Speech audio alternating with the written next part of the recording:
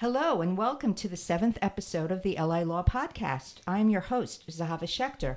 The premise of this podcast is to feature issues, developments, and topics affecting the law and how it relates to the 8 million of us who live or work on Long Island, New York, which includes Nassau, Suffolk, Queens, and Kings counties. If you live or work on Long Island, this podcast on local and state legislative and judicial decisions is for you. Our guest on this episode is Lauren Linakis, Business Advisor at the Farmingdale Small Business Development Center, also known as the SBDC, who will speak today about MWBE procurement opportunities in New York State and specifically in Nassau and Suffolk counties in New York City, and why you should apply for certification. Please check out the show notes for a full list of Lauren's credentials and contact information. Please keep in mind that we will not be providing any legal advice to specific questions. Lauren, welcome to the podcast. Thank you. Thanks for having me. Okay, please tell our listeners about the SBDC and your role there. Okay, so the SBDC stands for Small Business Development Center, and it's located on the Farmingdale State campus, and it offers free one-on-one technical assistance to anyone who has or wants to start a business. We're funded by the U.S. Small Business Administration and the state of New York. In addition to our center in Farmingdale, there are 21 other SBDCs in New York State, so you never have to travel too far to find assistance. And what is your role at the SBDC? So I help businesses with really any type of issue that they have, whether it's starting a business, growing their business, maybe they need some marketing assistance, business planning assistance, loan application assistance. All of our advisors can assist with that. So it sounds like you help business owners, whether they're starting a business or they've been in business many years. Is that correct? Exactly, because especially with government contracting, in order to get certified as an MWBE and to enter the government marketplace, you do have to be in business for some time. So we help startups, we help businesses that have been in existence for a while. Very good. So that's a great segue. Let's get right into government contracting. And could you please start by explaining the acronym MWBE? Yes. So MWBE stands for Minority and Woman Business Enterprise. If you own at least 51% of your business and you're a woman and or minority, you can apply. Okay, so I want to make sure that we understand. What is the definition of a minority for government contracting? Sure. A minority is anyone who is from the Indian subcontinent, who is Black, Hispanic, Asian, or Native American. Okay. And as a woman, any type of woman, including a transgender woman. That is an excellent question. I don't know how many times that has been tested so far, but the definition is that you, on your government documentation, it states that you are a woman. Okay. So it has to be on a government document. Okay. Thank you for explaining that. Mm-hmm. So how does government contracting and MWBE certification apply to doing business, whether with New York State or any of the counties? Mm-hmm. So the government has done studies. They did the New York State government did a study a couple of years ago in 2016, where they look at, has there been a disparity in government contracts between women and minority-owned businesses and non-women and minority-owned businesses? Are we talking about the disparity between white male-owned businesses and everyone else? Correct.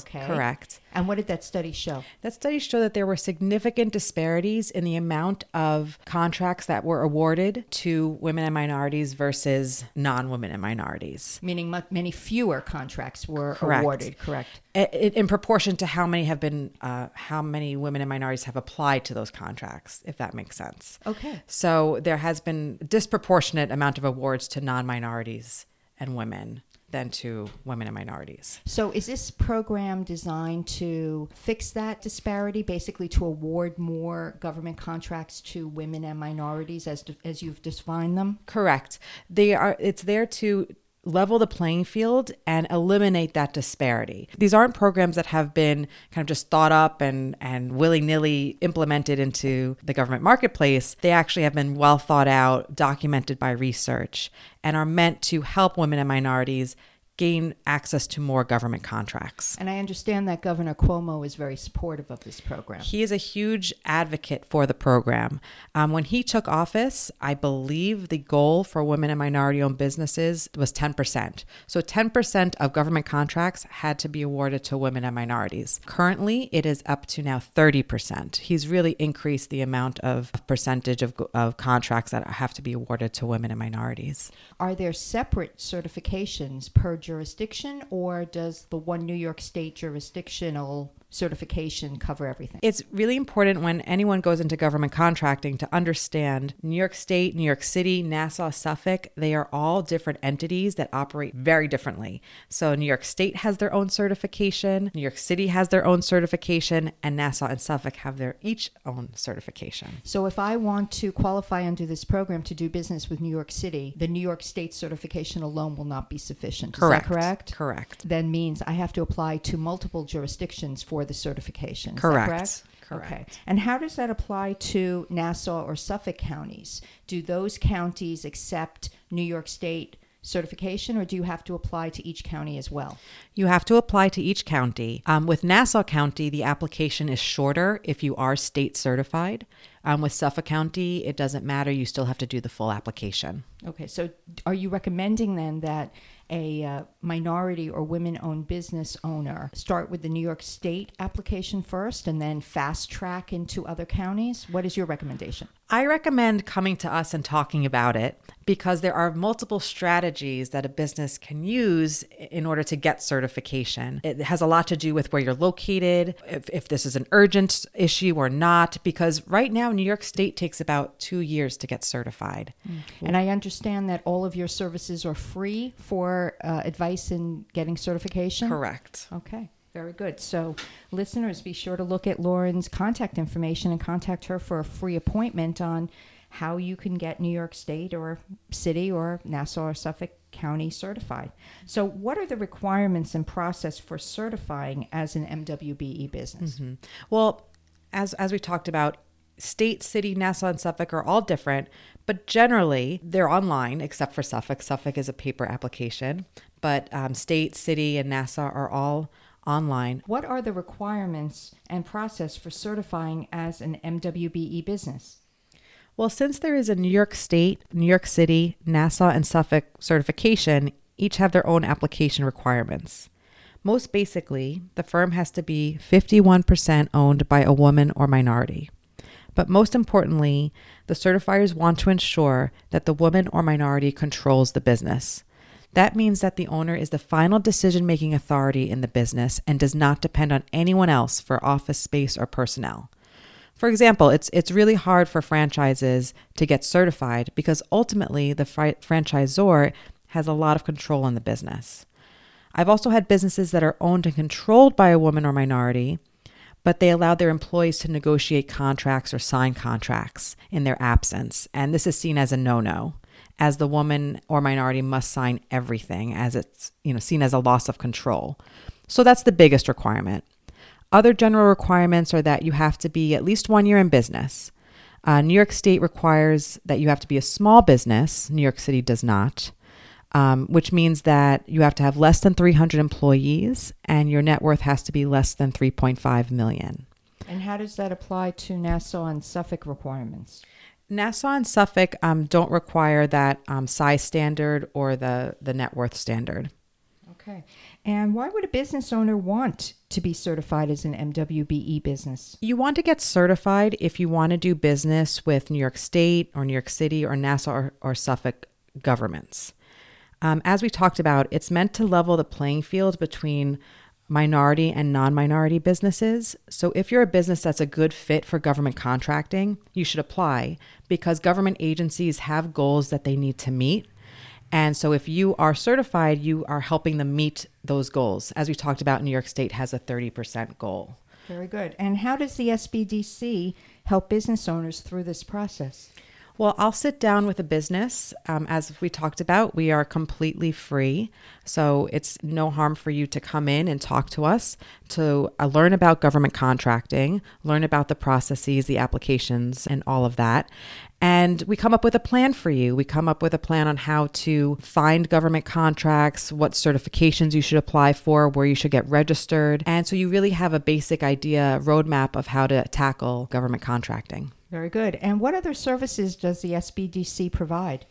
We have a lot of different services that we can provide. We have different advisors here with different specialties. So we offer help with loan applications, business planning, marketing. We help with financial planning, financial projections, and government contracting, obviously, as my expertise. But really, any type of question you have about starting or growing a business, we can help with. Sounds great. So, Lauren, both my law practice and my window treatment business, Your Shady Window Lady, are WBE certified by New York State, New York City, Nassau, and Suffolk counties. Erica Chase, now the director of the SBDC, helped me through my certification process many years ago. So thank you, Erica, for that. And now we're going to move on to our first weekly segment, which is called What is on Your Desk, about an issue or challenge facing one of your clients, specifically concerning a rule or statute. So, Lauren, what is on your desk? So there's a lot of interesting things happening right now with the New York State MWBE certification. First, New York State just changed the types and amounts of documents that they want to be provided. They're trying to reduce the amount of documents that they're requesting. So that's a great thing for our businesses, and so I'm fielding a lot of questions about that. Also, the New York State Legislature is poised to adopt new rules for the MWBE certification. For example, they're increasing the net worth requirement to $15 million. They're also trying to increase discretionary purchases from $200,000 to $500,000. Can you explain what that is, please? Discretionary purchases. Yes. So discretionary purchases are purchases that don't have to go through a formal bidding process. That means you don't need 3 quotes in order to award that bid, correct? Well, they still need to ask around for quotes, but they don't have to issue an RFP. And what is an RFP? A request for proposal, which is a formal document that can be as small as 5 pages, but as long as 200 pages, outlining what the agency is looking for. Well, this all sounds very confusing. So I think it behooves a business owner to come to the SBDC and meet with you to figure out how to complete these forms correctly. Yes. So on my desk is a matter in which I could not help my prospective client, whose aunt recently suffered a stroke and is in a coma. The nephew wanted to know how to obtain a power of attorney so that he could access his aunt's funds to pay the mortgage on her house and handle her other financial responsibilities. Unfortunately, as the aunt is mentally incapacitated, there is nothing that can be done, as she is not legally competent to make any decisions or sign documents, even if they would help her. The family is now scrambling to find funds to forestall a foreclosure on the house. The lesson we learn here is that we do not know what tomorrow brings, so we need to make the necessary preparations today. As Benjamin Franklin said, when we fail to prepare, we prepare to fail. And now to a matter that we are following with great interest, namely the proposed public transportation fare hikes only a few months after the MTA has raised LIRR and NYC subway fares. Now the Port Authority of New York and New Jersey is proposing an increase of $270 million in increased tolls on bridges and tunnels, including the Outer Bridge Crossing, Goethals Bridge, George Washington Bridge, and others, as well as a 55% increase in the air train,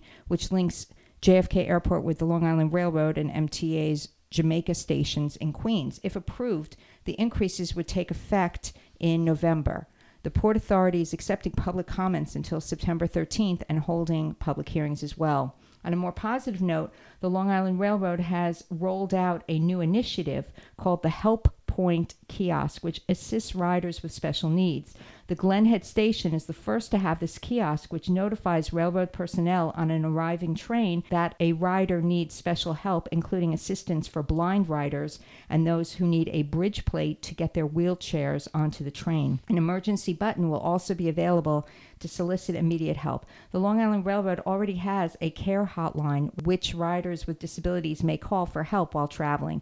These new initiatives come after 4 Long Island Railroad riders sued the railroad earlier this year for violating the Americans with Disabilities Act by not having elevators at stations. So it pays to speak up Now we're moving on to a weekly segment called Only on Long Island, in which we discuss interesting developments here on the island. So, Lauren, what is your Only on Long Island comment? Well, as we talked about in the beginning of the podcast, New York State and New York City have done disparity studies looking at what contracts have been made available and whether women or minorities have taken advantage of them or have been awarded them. And they found that there's been a big disparity in what's been awarded and what's not been awarded to women and minorities. Well, now Nassau County is doing the same disparity study, because right now there isn't Nassau County doesn't have goals for women and minority-owned businesses. It's just best effort. You know, the person who wins a contract just has to make an effort to use a woman or minority on their contract. So there's no requirement that any MWBE contracts be awarded. Is that correct? Right. So in Nassau County, there aren't any goals. So they ask the prime contractors to utilize MWBEs, but they don't have to. So what is the incentive if there is no goal? What's the incentive to a general contractor? There isn't. There is no real incentive except to help the MWBE community at this very moment. So the disparity study is about to be rolled out. They are looking for businesses to conduct the study, look at contracts, and see what kind of goals they can put in place. So it's actually a really exciting and promising time in Nassau County. Well, hopefully that will lead to more contracts being awarded to MWBE businesses. My comment is part of our continuing segment on the poor quality of drinking water on Long Island. Town of Hempstead Supervisor Laura Gillen has established a committee of 12 residents and New York American water officials concerning the brown and black water coming from household faucets in their baths and sinks in the Lynbrook Water District, which covers parts of the South Shore and the Five Towns community served by the private water company. As a customer myself of New York American Water, the sole water provider to my Town of Hempstead community, which has a monopoly on water provision, I wonder why it's taken the town so long to investigate the poor quality of our water. Which leads us to our last segment today, Rest in Peace. We note the passing of Luis Alvarez, who died on June 29, 2019, at the age of 53 in Rockville Center from the cancer he contracted at Ground Zero on 9/11/2001. Alvarez was a Marine and a New York Police Department bomb squad detective. He recently appeared on Capitol Hill, along with Jon Stewart and others, to advocate replenishment of the September 11th Victim Compensation Fund, which Congress established to provide assistance to first responders and volunteers struggling with debilitating illnesses linked to toxic chemicals inhaled at Ground Zero. Payments to the afflicted first responders have been reduced by more than 70%, and the shrinking fund has not been restored, partially due to the refusal of Senate Majority Leader Mitch McConnell to bring the bill to the Senate floor. May the memory of Luis Alvarez be a blessing. And that's it for our 7th episode. Thank you, Lauren, for coming on the podcast today. Thank you so much for having me. And I encourage anyone who's listening that is thinking about starting a business or has a business and wants to learn more about MWBE certification to definitely make an appointment to find out more. Excellent. Well, thank you again. And to our listeners, please be sure to download this podcast on iTunes, Stitcher, Google Play, or wherever you get your podcasts. And while you're there, please rate us with a few stars with a review that could start. I just heard on the LI Law podcast that New York State is setting aside $14.7 million to upgrade safety and smooth out bumps on 10 Nassau and Suffolk County roads, including Sunrise Highway, Great Neck Road, Jerome Avenue, Nichols Road, Route 110, and Route 231. Guardrail replacements will be made along the Southern State Parkway in the towns of Babylon and Islip and along the Northern State Parkway in Smithtown. What about repairing the potholes on Hempstead Turnpike? Well, the LI Law podcast cannot repair your potholes on your street, but we can inform you, our dear listeners, about everything Long Island. We are your source for local tips which educate and entertain. Thanks for listening.